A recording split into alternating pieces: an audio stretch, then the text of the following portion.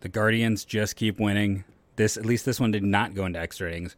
We're going to talk about the infamous Jonathan Lucroy trade because it relates to this game. And we're going to talk also about the Andrew Miller trade because it also weirdly relates to this Rays team. The team that the Guardians could face in the postseason and just won 2 out of 3 in a very tight series against. On today's Locked On Guardians.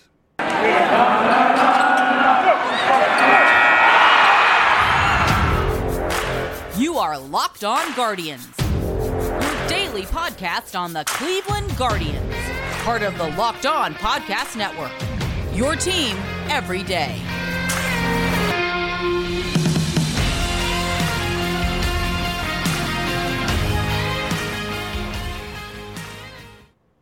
Hello, everyone, and welcome to Locked On Guardians. I'm your host, Jeff Ellis. I want to take a moment and say that today's show is brought to you by BetOnline. BetOnline has you covered this season with more props, odds, and lines than ever before. BetOnline, where the game starts. I also want to take a moment and introduce myself. I'm the host of Locked On Guardians, and I will remain the host of Locked On Guardians. I think Monday we're going to have my co-host on. I'm looking forward to showcasing him on the show on Monday. Yes, there's a bit of a hint there. Let's see. I also want to thank you for making Locked On Guardians your first listen today and every day, wherever it is you get podcasts. I had one person who always seems to pop up. It's interesting. There are certain people I seem to rub the wrong way, and they love to pop up for negative statements. Did other people feel like yesterday's show wasn't about like a team that made the postseason? Wasn't the entire first segment about the fact that better word choice because I know kids listen, that I am annoyed that people are smack talking this team. This is a fun team, and they've earned the playoff spot. Let me know what you think about that. I also want to talk about. We'll get into game action in segment 2. I was watching the game, as one does. Sean Armstrong with the loss in this one, and Yu Cheng did not play, but you have Chang with the Rays. You have Sean Armstrong with the Rays. Francisco Mejia, I believe, started at catcher, right? That's the 3 central figures in the Jonathan Lucroy trade, right? That's kind of, at least for me, it's kind of funny. Greg Allen being the 4th. And like those other 3 guys were all top 12 prospects at the time for me. Allen was a little bit further down. Eventually, I would put him like as a tail end top 10. But man, talk about how much the system has changed since that trade was, was it like 2015-ish, maybe? 2016, right? They made that trade. And then, kind of funny, this team, when it comes to trying to get catchers at the deadline, so they've had 2 trades for difference-making catchers that have fallen through that they thought were done.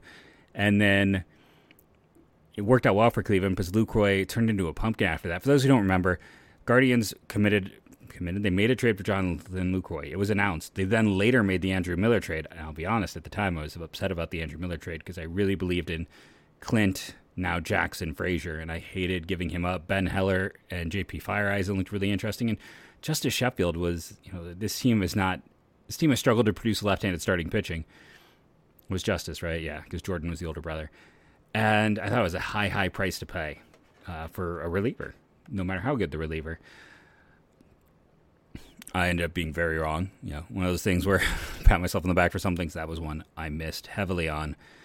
But to go back into it, to look at those trades, it's just interesting. Because Lucroy, the Guardians were on his no-trade list.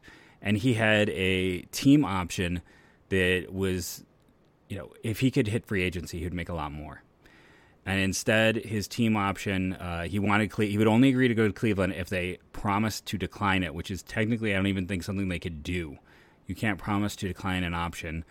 And it turned into a situation, he ended up deciding to not get traded.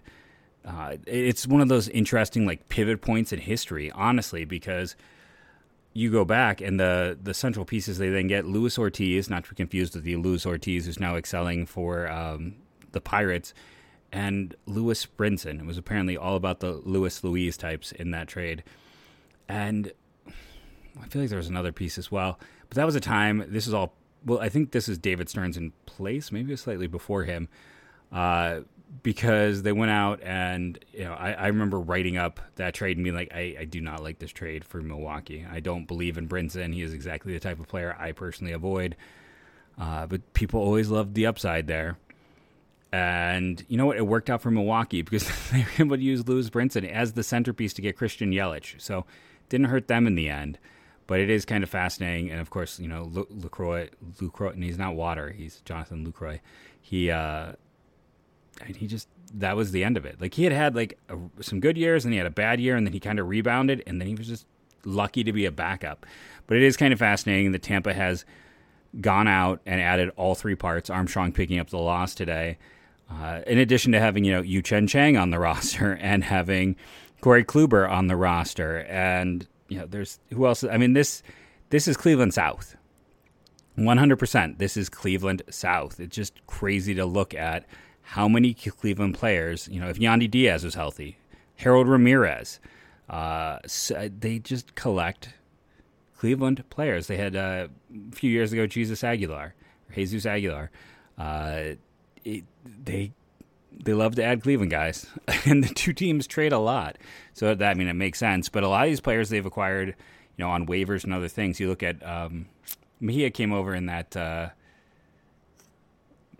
Not Austin Hedges, Hunter Renfroe. I don't know why, former teammates in San Diego. But yeah, it's just kind of fun to look at how many Cleveland guys are on this Tampa roster. Tampa needed a win. Their magic number is 1. They did not get it. I thought it was weird that they sent out Armstrong for a second inning. That's the thing. Like, you get into this game, which, like I said, that's going to be segment 2 in a moment. But yeah, it's for a team that's trying to clinch the postseason. They made some weird choices, I thought, in this game overall. But yeah, Cleveland just keeps winning. And yes, Cleveland missed Shane McClanahan. Yes, they missed Drew Rasmussen, and those might be their first 2 starters in the postseason. Glasnow is probably going to be a pen arm just because he hasn't pitched enough. And, you go through, Corey Kluber might be their 3rd starter. So hopefully, Cleveland can continue to be successful. And, this was, like I said, I'm trying to avoid getting into this one too much because we're going to save that for in the show. I do want to take a moment and say that Locked On Guardians, along with all other Cleveland podcasts, are now available on Roku and Amazon Fire TV as part of the Locked On Sports Cleveland. More great local sports coverage 24/7, and it's free. Download the Locked On Sports Cleveland app today on Roku and Amazon Fire TV. And let's see. I want to talk about all the Cleveland guys. And then the other funny thing I wanted to talk about. So I mentioned the other trade that happened. And obviously, Clint, now Jackson Frazier, it hasn't worked out. Ben Heller, I thought was a fantastic piece, hasn't worked out. Justice Sheffield hasn't worked out. Can one make a case that J.P. Fireeisen, who, by the way, the Yankees let go, and who was the 4th piece in that trade for Andrew Miller, is the most successful major leaguer? And even if you go and you add in the guys who are currently from the LaCroix deal, those 4, you talk about those 8 players. Fireeisen, he had a setback. He's going to miss most of this year. But you look at what he was doing, and again, it's kind of crazy because the Yankees released him. The Brewers claimed him. Brewers are very good at pitcher development. The Yankees are not good at pitcher development. Fireeisen, at the time of that trade, I said Heller was the number 2 relief prospect in system. Fireeisen was the number 2. Did I say that right? Heller 1, Fireeisen 2. And then he was already in Double-A with Cleveland. He was missing a ton of bats, and then all of a sudden he stopped missing bats with New York. Milwaukee fixes him in half a year after they acquire him. He becomes, with Rasmussen, the 2 central pieces to get Willy Adames, so they actually have a shortstop in Milwaukee. And Tampa gets 2 really strong pitchers. Now, unfortunately, Fireeisen only got to throw 24 innings this year, but a 9.25 strikeouts per 9, a 1.85 walk per 9.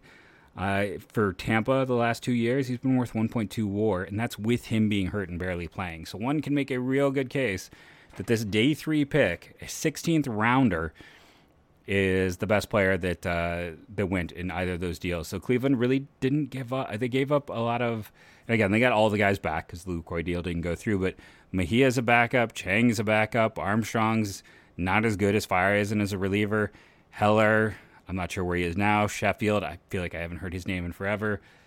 Frazier has been in the minors. It's just kind of interesting to go back and look at those deals and think about how things have worked out. We're going to take a quick break and then come back and talk about today's game on Locked On Guardians.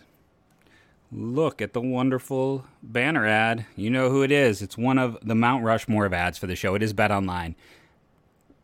BetOnline.net is your number one source for all football betting this season. Find all the latest player developments, team matchups, news, podcasts, and in-depth articles and analysis on every game you find. And as always, BetOnline remains your continued source for all of your sports wagering information with live betting and up-to-the-minute scores for every sport out there. The latest, fastest, and easiest ways to check in on all of your favorite games and events, including MLB, MMA, boxing, and golf. Head to betonline.net or use your mobile device to learn more. BetOnline, where the game starts. You know, again, I always say it's always worthwhile to go to these sites to get information, even if, betting isn't your thing. It's right there in the title because Vegas knows first. The gambling sites know first. It is a great source for additional information from the people who, the money is on the line for them. So go check out our good friends at BetOnline today. So this felt like a game where you could have just waited till the 8th inning and then be like, okay, let's watch. If you listen to my preview, I said I thought Springs is a tough matchup. And, he showed it. 6 innings, 3 hits, no walks, 5 strikeouts, and ERA down to 2.45. Very weird to send out Sean Armstrong for 2. And it cost them. The first inning went... I guess when you're getting right down to it. So if we jump to the 7th inning, he strikes out Jimenez, grounds out for Owen Miller, strikes out Arias. So it's a clean inning, but I don't know. I'm nervous about most relievers going 2. That's just the truth of the matter for me as someone who watches a lot of games and follows at a micro and macro level. Who reached base twice in this one? Did the pause let you know? It was not a game for reaching base multiple times. No hit batters, just the one walk. It's weird, the one intentional walk. We'll talk about that in a bit. But the only walk was the intentional walk in the 8th inning. That's the only walk in this game. It was weird also, like Stephen Kwan struck out twice. Listen, it's a small sample size, but part of me is ready to be like, okay, you know how I said I'm set for next year's outfield being Brennan and Gonzalez, Kwan, and Straw. I'm now kind of tempted to be like, okay, Brennan and Gonzalez, when Brennan plays, because Brennan I think is going to be a platoon candidate. I think long term he's not going to play against lefties. So Gonzalez is a DH when there's a righty on the mound. He's an outfielder when there's a lefty on the mound. And then you just kind of need, or is he the full-time DH? And you could use a Connor Joe type, a Jordan Luplow type as a better platoon one for Brennan. I'm not fully ready to commit, but this is kind of what we're seeing with Brennan is exactly what I've talked about on the show. Like, I am fine not going and making a trade for an outfielder, seeing if Gonzalez can stay Gonzalez. We're seeing if, he turns into a Kareem Garcia or if he turns into a Harold Ramirez. Like, I'm totally fine. If it happens, guess what? Will Brennan's ready to go. George Valera's not far behind. If Straw ends up being more what we saw most of the season and not what we saw last year and towards the end of this year, then, hey, Brennan can go play center field. Not as well defensively, let's be honest, but the depth there means, again, I love this young team. I think it's very interesting. And Brennan with a massive hit. Brennan sparked this. He gets the hit, and then they sack bunt with Straw. And it was funny listening to the Rays broadcast and them being like, you don't really see that too much anymore. The sack bunt, taking someone from first to second. They go, that's not something that you see in the game, but we think it's because of how much they believe in Stephen Kwan. And I just want to be like, no, hold up. That's just how Terry rolls. No one bunts more in the Guardians. It's not, I'm sure he has a ton of faith in Stephen Kwan. Who wouldn't? But I'm like, don't maybe want to ascribe more to this than there is. Ahmed, Kwan finally gets, after 2 strikeouts. I think this is exactly why BetOnline wants us to put the banner, because we're going to forget to change it. And then they just get more free ads. But when you're going through this lineup and you're looking at the situation, Stephen Kwan had 2 strikeouts. Don't see that often. He was hitless.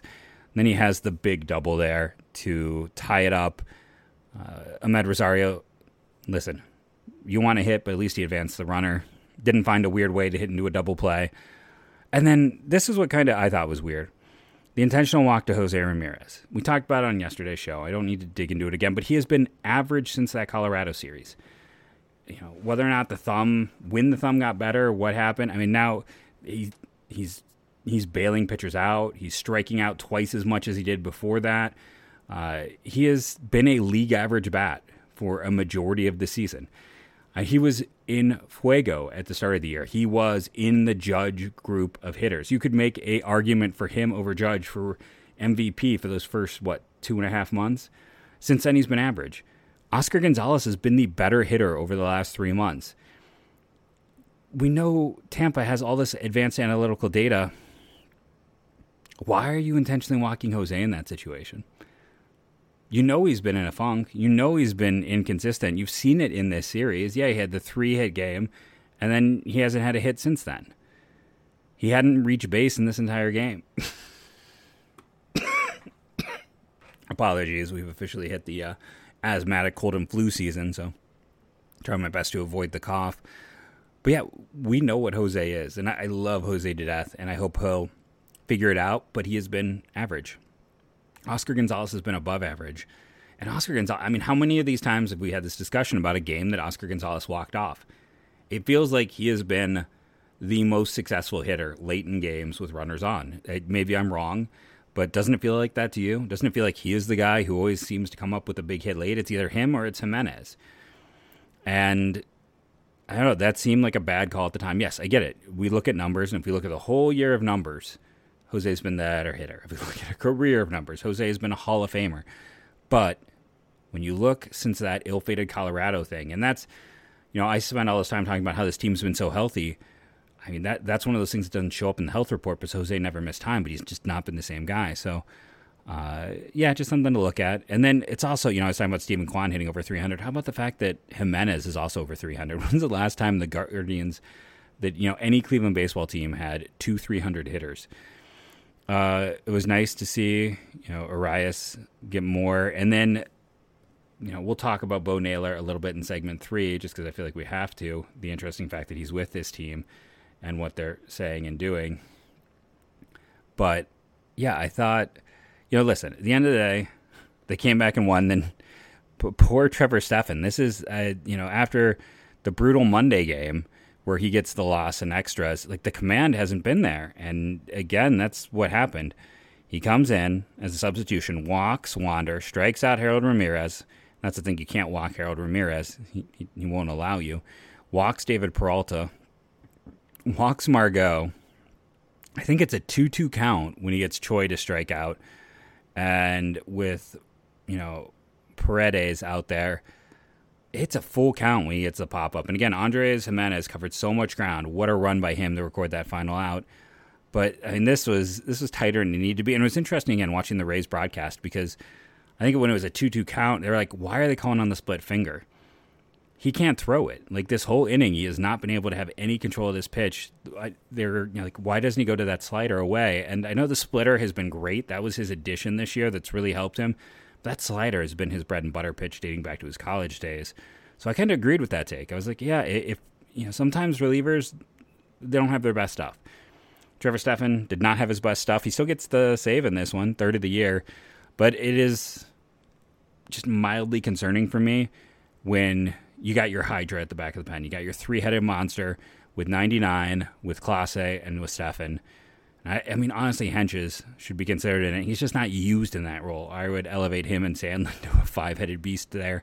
But those big 3, and this is 2 innings in a row where Stephan's had some control issues, and he's not been super effective. And he could have easily had, after the loss, another blown game. And that's only reason I'm concerned is because there's not a lot of games left. The postseason is around the corner. And listen, this team has some massive holes compared to other teams who are in the postseason, but their advantage is that bullpen, and the bullpen matters so much more in the postseason that you really need all parts clicking. So a little bit nervous. How does everyone else feel?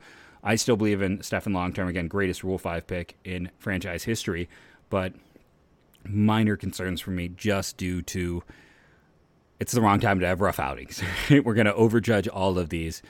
Especially because, again, that bullpen is, in my opinion, maybe the biggest component when it comes to their chance at postseason success.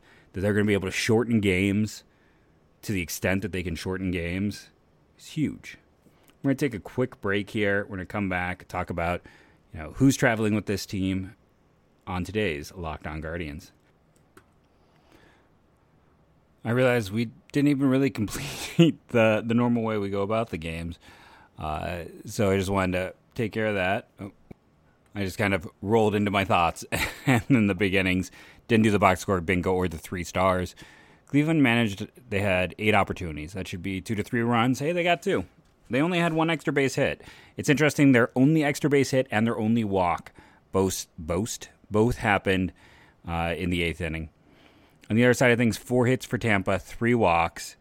They also had a hit batter, so that gives them 8 opportunities. Same as Cleveland, but only 1 run. That should be good for about 2. They also had only a double. That was their only extra base hit. Didn't talk about Quantrill. 6 innings, 3 hits, 1 earned run, 4 strikeouts. You like 3 base runners in 6 innings. He's never going to strike out a ton, but down to a 3.42. Again, a solid starter. He's not a star, but is a 3-4 type. Sign me up every time. That's what he does. That's where he is. Hey, Bryan Shaw, how close are we to making more money for Shaw? De Los Santos picks up his 5th win. ERA back down under 2. Immaculate inning earlier this week. What a minor league find. I'll be very honest. I thought the bullpen was going to be a massive issue for this team. I spent a lot of time in the offseason trying to figure out trades for relievers. And then, De Los Santos stepped up. Henches is someone I thought should be cut. And, I get some wrong, right? If I'm going to call myself and I get it right, I've been very wrong on Henches. And then you go through, and that pen, just top to bottom, how good have they been? For Bryan Shaw, we are up to appearance 60. He just made $250,000 more. $250,000 for Shaw with this appearance today. I don't know what I'm doing with my hands. I'm doing something. But yeah, nice, right? He just made that appearance gave Shaw $250,000 more dollars. He is close to $1 million in just appearances because he's up to 60. He should not be on the postseason roster. He should not be on the postseason roster. He is going to be. And yeah, Trevor Stephan, of course, with his struggles, 3 stars in this one. Quantrill, easy.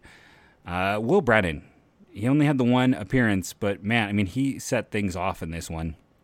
And then Quan, only extra base hit, and he just continues to get on base. Those are the 3 guys. Jimenez is a little bit tempting because he also had a hit, and like I said, he sealed it by just the ground he can cover. But I think it's pretty clear. I think Quan, Brennan, Quantrill in this one. So there's been a lot of talk about the taxi squad, and it's a little bit frustrating, for me at least, because everyone's talking about, they're bringing guys up for the taxi squad, but they only mentioned Bo Naylor. I'm like, no, I want to know everyone who's on it. And it's interesting that, the exact quote from Zach Meisel, let me bring it up here, is, dang it, I lost my part, that Bo Naylor, the catching prospect, is here in Cleveland on the taxi squad at the moment. Terry did hint the team was still having discussions about whether to add a 3rd catcher, more to come in a bit. That is interesting if they choose to add him, because I get the feeling that they would take Lavastida off then. Because if you're talking about adding a 3rd catcher, would you have 4?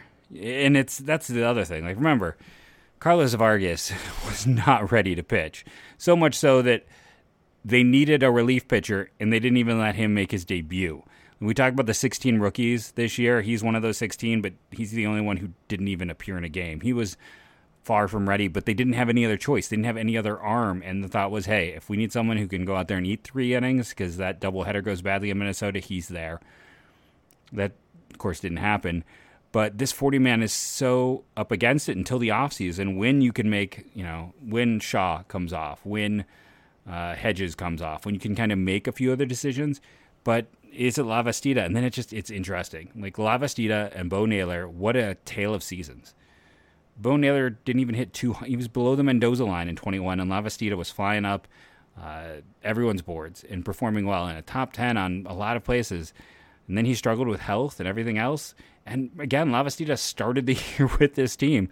If they decide to add Naylor to the roster, it could be at the expense of him because they might feel like after what's occurred this year, he might pass through waivers. And I don't know if I just want to confirm, but I believe that he would not get minor league free agency at the end of the year. I don't think he is at 6 years. He was drafted in 2018. No. So if they could pass him through, then there's the chance you lose him in the Rule 5, but they might feel like it's a gamble they can take after having it's just crazy. Again, Bo Naylor hit below 200 last year. with like a 660 OPS, Lavastida had a 290 with an 836 OPS. This year, it's Lavastida hitting 209 with a 633 OPS, and Bo Naylor hitting like 270 with an 800 plus. Like they completely flip seasons. It's just weird to look at and consider. I'll be curious to see how it goes. Again, I mean, Bo Naylor is a unique talent. I am always nervous about catchers. That's my general view. But I wish I knew who else was on the taxi squad. Rant of the day. Listen, I like the Score app. Travis Sawchuk is one of the best 10 baseball media people around. He is fantastic at his job, and he works for them, so that's just a massive advantage. They had a awards piece today, and when they talked about Rookie of the Year, they talk about, and there's so many candidates, and then they only mentioned Rutschman and Julio. And Fonzie, I believe it's Fonzie, I love your enthusiasm for the Rookie of the Year.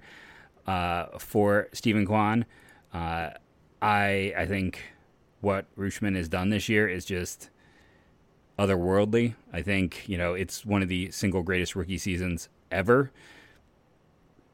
And I just, it's his to win. But to me, you have to mention the three-headed monster. When you are talking about rookies in the American League, there are three dudes you have to mention who are just heads and tails above everyone else.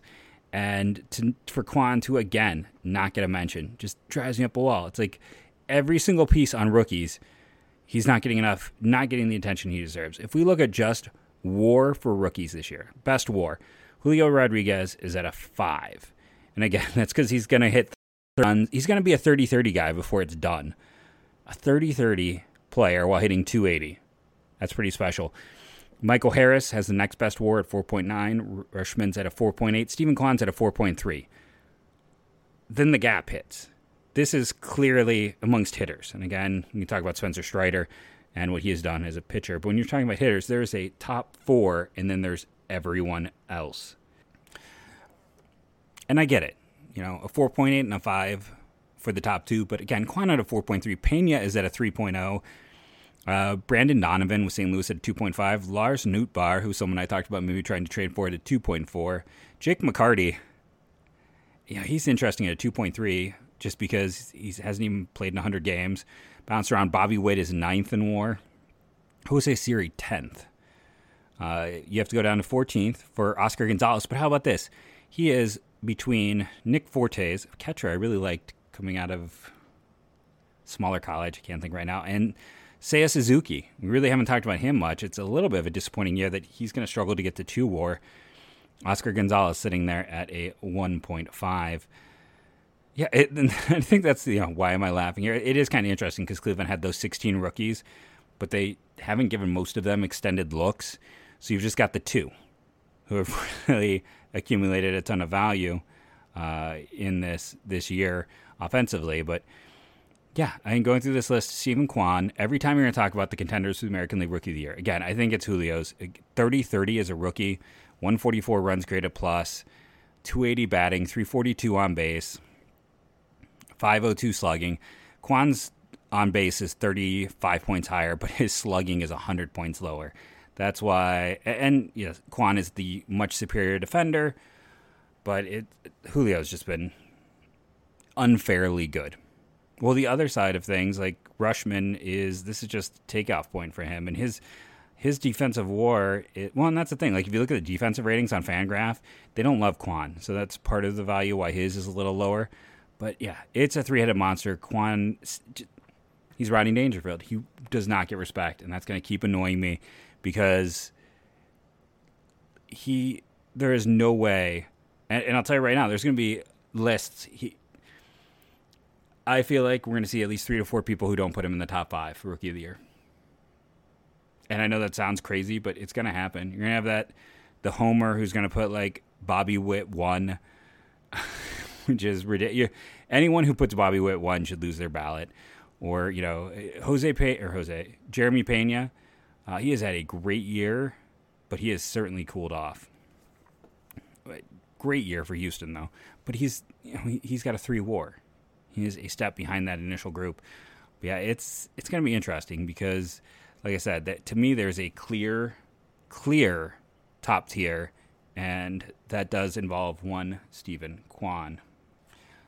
So if I had a vote, honestly, and this will make people mad, I'm probably voting Julio, Kwan, Rutschman, then George, Kirby, then Pena. That would be to me, that's the top 5. I don't think Witt is good enough to make that. National League, there's Strider and Harris, and then it doesn't really matter. Like there's such a big gap after those two. Then you are talking about guys like Donovan and Nootbaar, and there's the 2 Atlanta guys, and that's all there really is to discuss. Which is, if you're a Pirates fan, could be a little bit deflating after all the O'Neill Cruz hype, and some of those other top prospects.